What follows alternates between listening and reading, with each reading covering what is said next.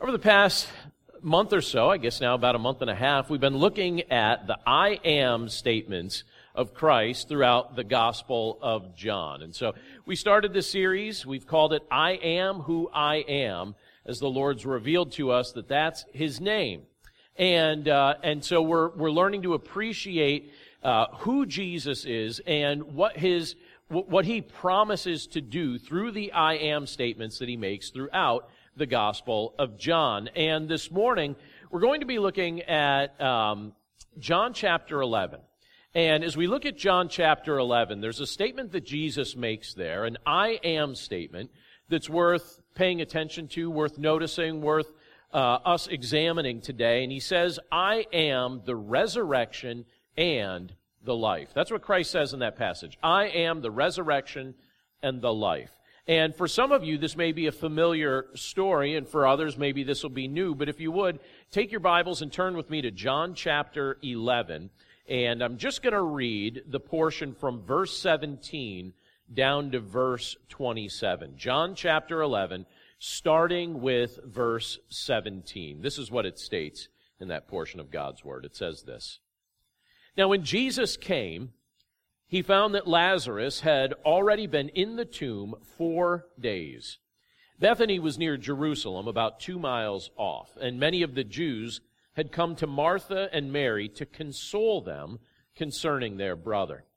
So when Martha heard that Jesus was coming, she went and met Him. But Mary remained seated in the house. Martha said to Jesus, Lord, if you had been here, my brother would not have died. But even now I know that whatever you ask from God, God will give you. Jesus said to her, your brother will rise again. Martha said to Him, I know that he will rise again in the resurrection on the last day. Jesus said to her, I am the resurrection and the life. Whoever believes in me, though he die, yet shall he live. And everyone who lives and believes in me shall never die. Do you believe this? She said to Him, yes, Lord. I believe that you are the Christ, the Son of God, who is coming into the world. Let's pray. Lord, thank you for your word, and thank you for the privilege that it is to be able to read it together today and to think about these things that you've communicated to us in it. Lord, we know that when we look at statements like you made in this chapter of John's Gospel, as you were speaking in this portion of Scripture, you were revealing more about your nature and more about your mission and more about what we find in you. And so, Lord, we pray that we would understand these truths, specifically the fact that you said that you are the resurrection and the life. We pray, Lord, that we would understand what that means a little bit more as we look at this portion of your word, and that you'd help our walk with you to grow as a result. So we thank you, Lord, for the privilege to be able to take some time today to look at your word together. And we commit this time to your care. We pray this all in Jesus' name. Amen.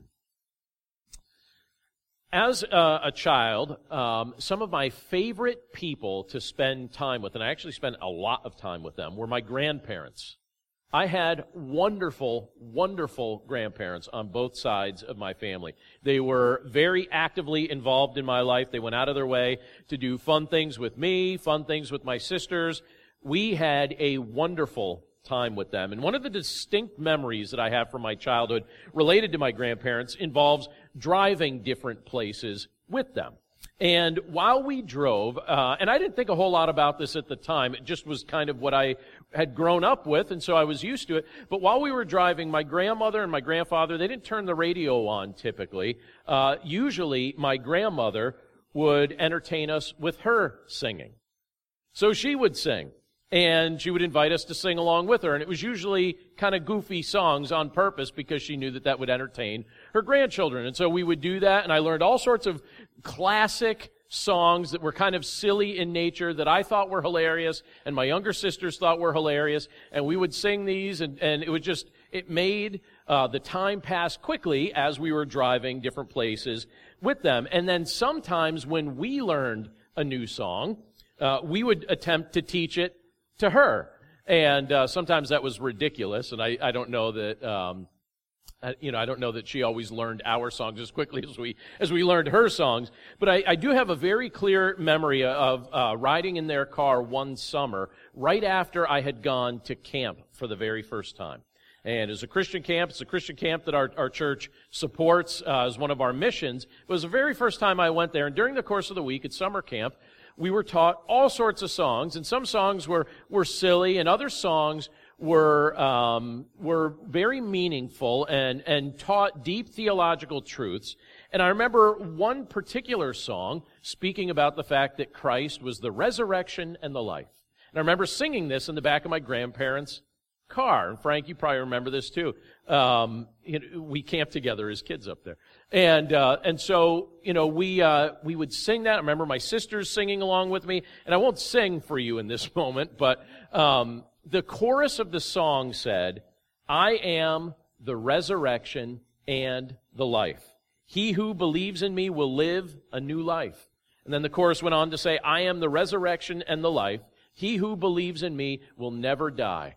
And I remember singing that in the back of my grandparents' car, trying to teach them the songs that we learned at camp. It was a very catchy song.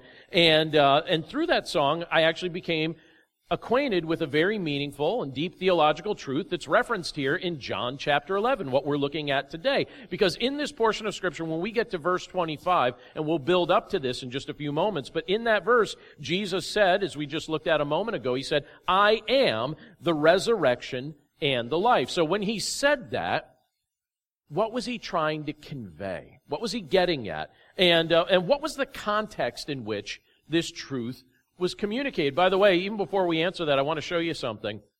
Please look at the screen behind me. I noticed this the other day. Those are football cleats, and right now you might be asking yourself, all right, why are you showing football cleats? But can you see from where you're seated what's on them? John 11:25, "I am the resurrection and the life." Now, I thought I'd show that because I thought it was interesting. I saw this online on Friday, that those are the cleats of the Philadelphia Eagles quarterback, Carson Wentz. And this week, so the Eagles are playing tomorrow night. They're not playing today, but tomorrow night when he plays, that's what he's wearing. They get to wear whatever style cleat they want to wear. And I noticed this on Friday, and I thought, for this week they get to do it. I don't think they get to do it all the time. But for this week they get to wear cleats that kind of represent something that means something to them. And I thought it was interesting when I saw this posted on Friday. I thought, wow, my favorite team and my favorite quarterback wearing cleats that reference the same scripture that I'm preaching from this week. I thought that was too cool not to show you. So there you go. There's Carson Wentz cleats. Tomorrow night, if you're watching Monday Night Football, look at the field and check it out and clap. And by the way, he's not the only one on the team wearing that style on his cleats. I noticed, I think his last name is pronounced Ortega-Whiteside, is also wearing John 11:25 on his cleats tomorrow night. So two players on the Eagles are referencing the fact that Christ says, "I am the resurrection and the life." Can I not love this team anymore? Through highs, through lows, committed, undeterred. I meant to say that the right way. Maybe my heart betrayed me. I don't know. Just the same. What was the context in which Jesus spoke about the fact that he was the resurrection and the life? Well, let me reread a few verses for us here. Verse 17 down to verse 19. But here you see the fact that Jesus comes to us in the midst of our grief. Look at what it says in that portion of Scripture. It says, "Now when Jesus came, he found that Lazarus had already been in the tomb 4 days. Bethany was near Jerusalem, about 2 miles off, and many of the Jews had come to Martha and Mary to console them concerning their brother." Now, in Scripture, there are several people that we can see that Jesus had rather deep friendships with. And 3 of those people were siblings mentioned in this passage, Martha, Mary, and Lazarus. And I get the impression that those siblings were very tight with each other. They were very close to each other. And I also get the impression that they had rather distinct but pleasant personalities when you look at what Scripture tells us about them. And when you look at some of the details, and I'm kind of summarizing some of the surrounding scriptures just to give you a picture of what these 3 individuals were like, but Mary tended to be someone who could live in the moment right? She could live in the moment without getting overly stressed about what was coming next. That seemed to be Mary's personality. She could live in the moment, didn't tend to get overly stressed about what was coming next. Martha, on the other hand, was the type of person who was very task-focused and very responsible, but sometimes forgot to enjoy what was right in front of her. And Lazarus, we're not told a whole ton about his personality, but based on a few of the actions that are recorded that he takes in the Gospels, and also based on the accusations that some of the elite brought against Lazarus, I get the impression that Lazarus was someone who was not shy about associating with Jesus. And he wasn't shy about openly expressing his friendship with the Lord. Jesus truly appreciated this family, and this family truly appreciated Jesus. They were tight, they were close, they were friends. And as the events of this portion of Scripture unfold, we're told that Lazarus had died. When you read the totality of John chapter 11, we see that Lazarus had died.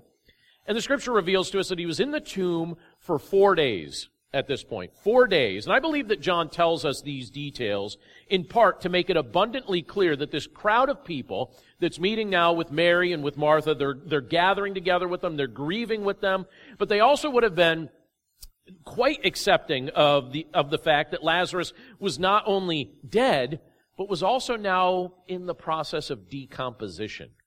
Wasn't just freshly dead. This, day 4, all right? Day 4. This is like he's dead, right? And that's not typically the type of environment that I imagine that many of us would necessarily prefer to place ourselves in, but that's precisely the context, the events that Jesus was entering into as the events of this passage unfold here. He came to visit his grieving friends. He came to share in their grief. Now, sometimes it can be very difficult to know what to do when you're in a context with people who are grieving. A friend of mine the other day just told me that a family member of his just passed away the night before. And we were talking, and obviously I've been praying for him throughout the course of the week. But it's difficult sometimes when you're in the midst of those circumstances to feel like you always know what to say, or you kind of want to make it a little bit better. But sometimes you wonder, what exactly do I do? I remember when I was 21 years old, I started pastoring my first church. I was fresh out of college. I finished college in May. I started pastoring my first church on June 1st. And I remember soon after I started pastoring my first church, I got a call that a woman in the church had passed away. And someone in the church said, Pastor, would you be willing to go over to the house and meet with the family? And I said, sure. And so immediately I ran over there. And I got there quicker than, the family was there. The woman who had passed away was there. And they were still waiting for, other medical help and stuff like that to show up and kind of do what needed to be done there. But I remember walking into that context and thinking to myself, I don't know what to say. And I don't know what to do that's going to somehow magically make this all better. And I walked in, and my mind was going like just, it was just swirling and swirling, thinking, I really feel like I have no idea I don't know how to fix this. This is a trauma. I've never seen something like this happen or had people call on me to be a person in the moment who's supposed to, what am I supposed to do? Am I supposed to offer comfort? How do I do this? And I remember I came into the house and the family was sitting around the dining room table and the woman who'd passed away was in a chair still in the other room. And I walked and I sat down with them at the dining room table and it was complete silence. Complete silence. And they were just sitting there. Some of them had their heads on their hands. And they were just sitting there. It was a total shock. And so I thought at first, I'm not going to say anything. I'm just going to sit with the family. Let's just sit together. And so we just sat in silence for a little bit. And then, as the Lord prompted my heart, I asked them a couple quick questions, but then I invited them to just join me in a time of prayer. Just join together and pray. And we prayed together in that context. And I'll tell you what, it's moments like that where sometimes all the other distractions and all the other things that we tend to care about in life get swept away. You start to realize what's important. I got to tell you, in that moment, we could clearly sense that Christ and His comforting presence was with us. We just prayed to the Lord. We just lifted up our hearts to the Lord in the midst of our shock, in the midst of our grief.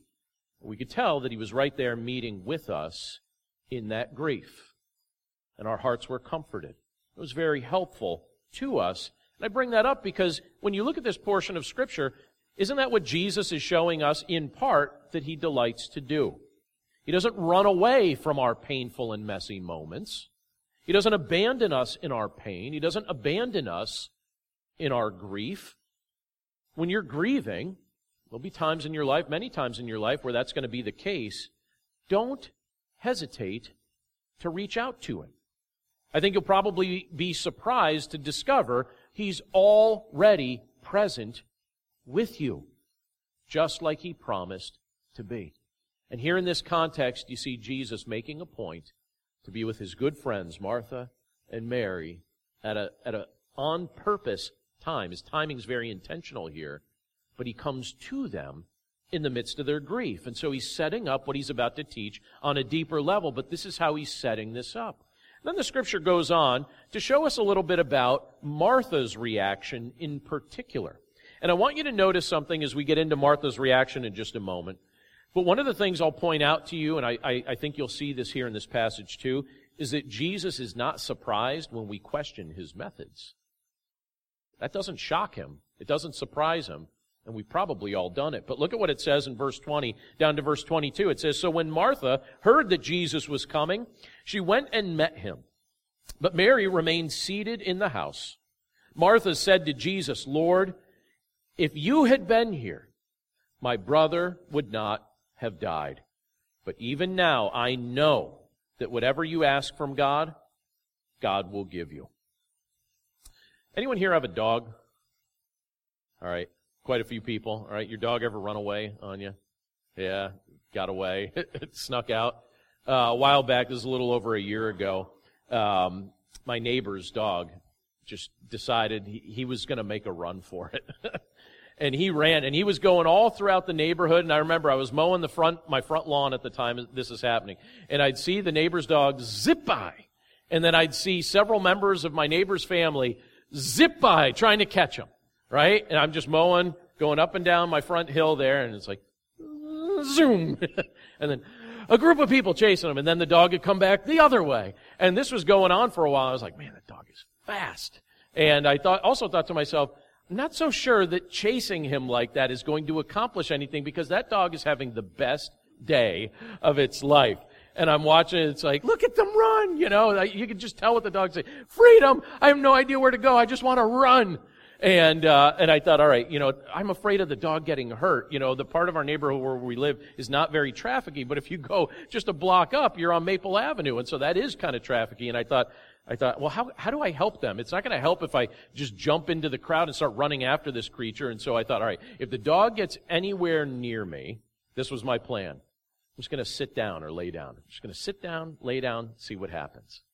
And so as the dog was running around, and then finally it got close by, and I let go of the mower, so the mower shuts off, and I just sat down on the grass.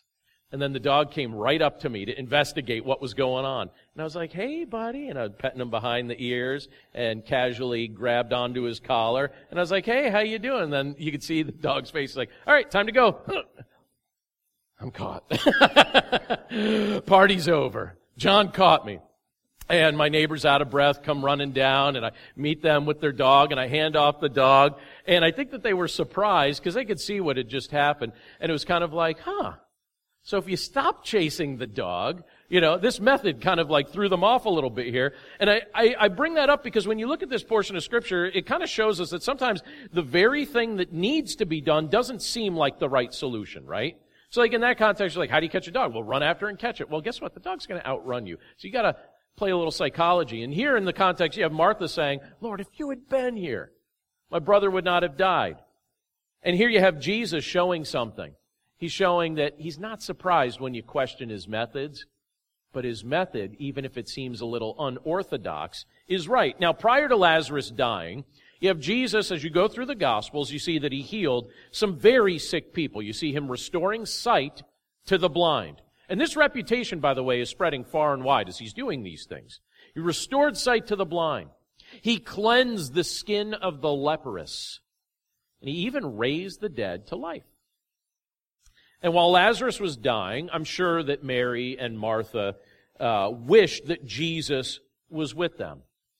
But he was miles away, and at the time, he probably seemed completely inaccessible to them. And here you have, when he finally arrives, you have Martha stating what she's been thinking all along, and I don't know if maybe there's a little edge to her voice as she's saying this, a little frustration, a little what-if type of scenario. But she says in this portion of Scripture, Lord, if you had been here, my brother would not have died. Basically kind of like, why weren't you here? That's what I'm hearing anyway when I read that portion of Scripture. You could have done something about this. Lord, if you had been here, my brother would not have died. And again, as I read these words, it sounds to me like part of what she's saying is that she's questioning Christ's methods, or at least his timing, or at least his approach. It seems like she's questioning something like, why did you choose this? You chose to not be here, but if you had been here, I know it. I know he wouldn't have died. If you had been here, you could have done something about what he was dealing with. And, when I look at that, I think that's a very real moment that's portrayed for us here in the Scriptures, because if I'm honest, there are quite a few times in my life where I have questioned what Christ is doing as well. And I would suspect, and I won't ask us all to confess this, I'll just confess on our behalf, but I would suspect that we've all probably done that at one time or another.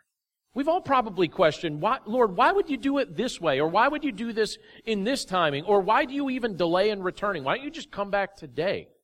What are you waiting for at this point? Just come back. I think we all do this. We question this. I don't think Jesus is shocked, though, when we do that. I don't think that surprises him in the least. And I imagine that in some ways, what I picture him doing here is using this as part of his strategy to stretch our faith. I think that he loves to stretch your faith and stretch my faith in such a way that it starts to grow strong over time, as it's been stretched and as it's been worked out. And what he does is, as he stretches our faith, he shows us time and time again that he could be trusted to do everything he promised he would do. But he usually waits just long enough to let you grow in the process and to make you a stronger believer in him. He does the double benefit of answering the prayer and making you strong in his time, in his way. And I point this out because it's quite possible that during many seasons of your life, maybe even during this season right now, there may be a few things going on that seem either jarring or scary or stretching. Maybe you're going through something like that right now at this moment. You maybe even ask the Lord to clarify what he's up to by allowing some of these things to take place. Lord, what are you up to? Why are you allowing this to happen? Or why is this specifically happening to me? Did I do something to offend you? Am I irritating you somehow, Lord? Do you ever wonder things like that? Lord, have I sinned against you in a way that I'm not aware of and you're now punishing me or something like that?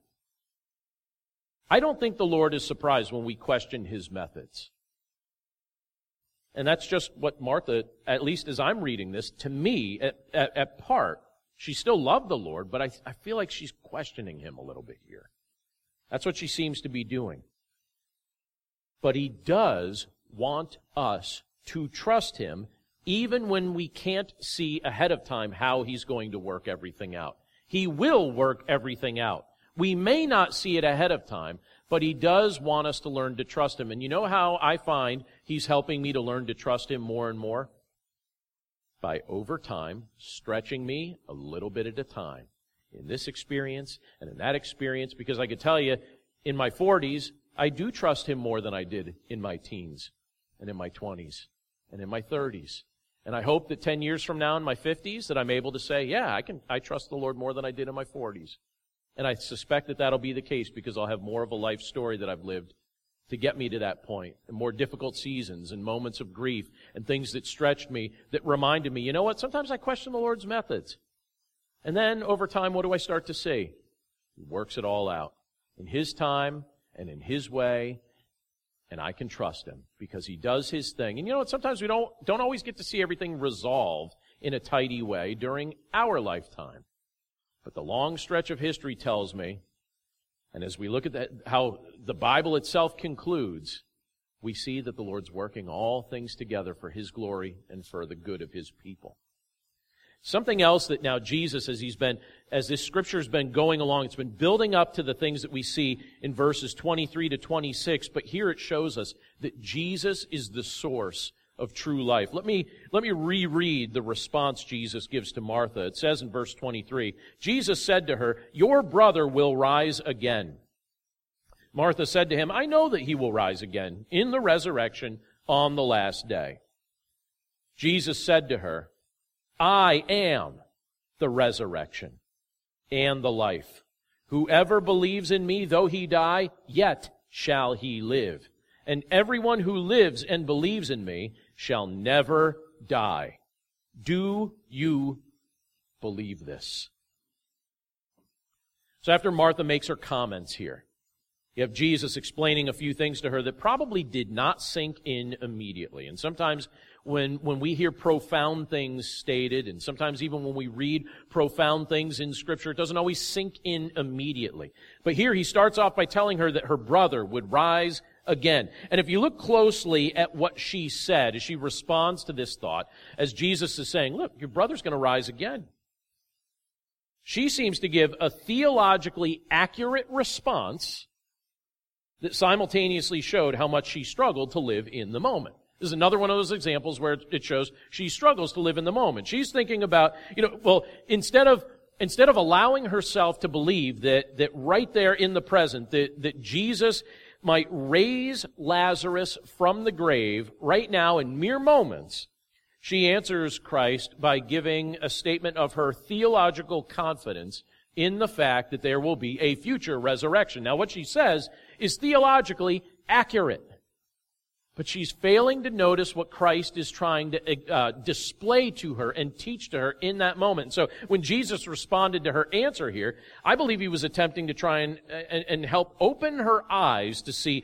what was right in front of her. She was speaking of resurrection as if it's this impersonal concept. But Christ, in this moment here, he's about to show her something new about himself that she was apparently missing. Jesus said to her, and I'll reread his words again, but he says, "I am the resurrection and the life. Whoever believes in me, though he die, yet shall he live. And everyone who lives and believes in me shall never die. Do you believe this?" So in that moment, what do we have Jesus doing? We have Jesus making the concept of resurrection very personal. Makes it very personal. He didn't just say, "I can raise the dead." Now, that would be true if he said it that way, but he didn't leave it at that. He didn't just say, "I can raise the dead." He said, "I am the resurrection and the life." I am the resurrection and the life. What's Jesus saying there to us? Not just to Martha, but to us. What's he saying? Jesus is life. Jesus is the source of life. Apart from Jesus, we remain spiritually dead and doomed to physically die. But in Christ, we find life. And that's not just eventual life. Because the way Martha was responding to him, it was almost as if she was thinking about the kind of life that Christ supplies as eventual life. But that's not it. It's not just eventual life. It's eternal life that begins the instant we believe in him. It's not just a future thing, it's also now. The instant we believe in Jesus Christ, our eternal life begins. Our relationship with him begins. Let me take the risk to say something that I think I can say it lovingly, but I also think I can say this in a way to intentionally provoke us. So what do I mean by that? Well, I'm amazed at how many people are convinced that a good life can be found outside of Christ. And I'll say this very clearly, I don't believe it can. I don't believe a good life can be found outside of Christ. I don't believe that you or I will find a good life outside of him. Because a life being lived apart from Christ is missing the key component to joy and to hope and to purpose. And this is the, I guess, intentionally provoking type statement that I want to make, but I'm often amazed at how many professing Christians who spend their lives chasing after the things of this world with such a fervor that basically, as I'm observing this, it seems like many of my brothers and sisters in Christ are convinced that they will find the source of joy or the source of life in the things of this world instead of Christ. And so many of us, and I have to confess I've done this too, we find ourselves chasing after temporary things that really have no eternal value.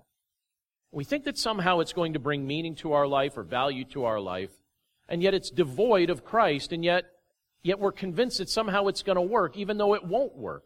Christ is the source of life. Christ is the source of true life. I want to make a book recommendation to you. I don't do this too often, but I recently started reading this book. I don't know if you're familiar with this book, but it's a book called Emotionally Healthy Spirituality. And it's written by a pastor. His name is Peter Scazzero. And I want to read to you something he actually says relatively early in the book. I was reading this week. And I'm not going to paraphrase what he says. I'm just going to read it. And I'm going to encourage you at some point, check this book out. I think it's worth reading. But he says this, and I'd be curious to hear what you think about it if you think these statements are true. He says, "It is so easy to compartmentalize God, relegating Him to Christian activities around church and our spiritual disciplines without thinking of Him in the way we navigate our marriages, discipline our children, spend our money, enjoy our recreation, or even study for exams." Then he says this, he says, "According to Gallup polls and sociologists, one of the greatest scandals of our day is that evangelical Christians are as likely to embrace lifestyles every bit as hedonistic, materialistic, self-centered, and sexually immoral as the world in general." And he says the statistics are devastating. You have the stomach to hear the statistics? I read through this 3 different times because I thought, please tell me this isn't true. But this is what he says the statistics say. He says, church members divorce their spouses as often as their secular neighbors. Church members beat their wives as often as their neighbors. Church members' giving patterns indicate they are almost as materialistic as non-Christians. White evangelicals are the most likely people to object to neighbors of another race. Of the higher commitment evangelicals, a rapidly growing number of young people think cohabitation is acceptable prior to marriage. What do you think about those statements? I read that and I thought, I hope that's not true. But according to some of the polls that he was basing that off of, it looks like it might be, which tells me that we need to come back to the things that Christ is saying here in this portion of Scripture humbly, with repentant and contrite hearts, and say, Lord, if this is something in my life, then I guess apparently I'm convinced that I will find life outside of you. And yet when I look at what you say in your word, you're telling me that you're the resurrection. You're the life. You're the source of true life. So here you have Jesus making it clear that those who believe in Him will find the kind of life that they truly need. And that anyone who believes in Him will never truly die. That all aspects of the effect of sin's curse will eventually be reversed in their lives. But I think our hearts and our minds need to be convinced that Jesus is the source of true life. Otherwise, we're going to chase after everything that this world keeps saying, hey, this'll work. This'll work. This'll work. Everyone you know, including some of your Christian friends, is doing this. So try this. Try this. And what happens? Devastation. Long-term pain. There is no joy in spending your life running from Christ. And eventually you get to the end and regret all the time you wasted. And so as Jesus was making this clear to Martha, He asked her, do you believe this? And I wonder what our response would be if Jesus asked us that same question in the same way. Do we, as people, many of which in this room are professing believers in Jesus Christ, do we actually believe that Jesus is life? And if so, how high is he on our list of priorities? Or how devoted would our children or our closest friends say that we are in pursuing our relationship with him? Is Jesus a compartmentalized part of our life? Or have we come to the spot where we're saying, Lord, you are true life? There's one final quick thing I want to point out from this portion of Scripture, and it's worth noting. And that's this. In verse 27 of John 11, I think it illustrates the fact that Jesus is the one that the Scriptures have been pointing to. In verse 27, it says this, "She said to him, 'Yes, Lord, I believe that you are the Christ, the Son of God, who is coming into the world.'" So again, you have Martha. She gave her response to Jesus. She expressed her belief that he is indeed the Son of God. And moments later, what ends up happening, if you continue reading this portion of Scripture, Jesus proved to her that everything he said was true when he raised her brother Lazarus from death. You see that as the Scripture goes on. But as Martha expressed her faith that Jesus was the long-promised Messiah, I think when we look at her statement there, we can also be reminded by her statement that Jesus is indeed the one that the Scriptures have been pointing to. Because in essence, isn't that what she's saying here? You know, he is the fulfillment of centuries of promises. He is the key to understanding the plan of God for creation. He is the key to understanding the plan of God for redemption. Just like he's the key to understanding the Scriptures, he's also the key to making sense of our lives right now. Jesus said, "I am the resurrection and the life." And he meant those words. And he delights to grace us with the power of his resurrection and the continual joy of his presence. Let's pray. Lord, thank you so much for your words and for the things that you conveyed in this portion of Scripture. As we can see that Martha and Mary and many of their friends and neighbors were really wrestling with grief and sorrow surrounding the death of Lazarus. And we're grateful, Lord, even though we didn't get to the portion of John 11 where you did so, but we're grateful that as we continue reading that chapter on our own, we see that you raised Lazarus from death. You give us a foretaste. You give us a picture of what you have done for us spiritually and what you'll even do for us physically. Lord, you tell us that these are things that you are the one who facilitates. You're the one who does this. You accomplish this in our lives, and you tell us that you are the resurrection and the life. You're the source of true life. You're the source of true life right now in the present. You're the source of true life in the future. So, Lord, we come before you.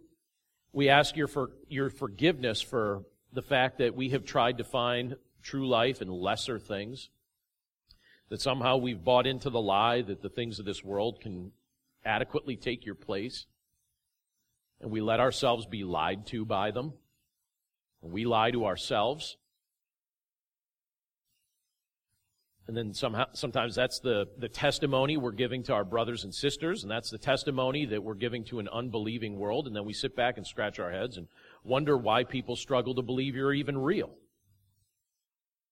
But Lord, you tell us in your word that we're your ambassadors, and we're here for a few short decades. And then we come before you and we give a full account for our lives.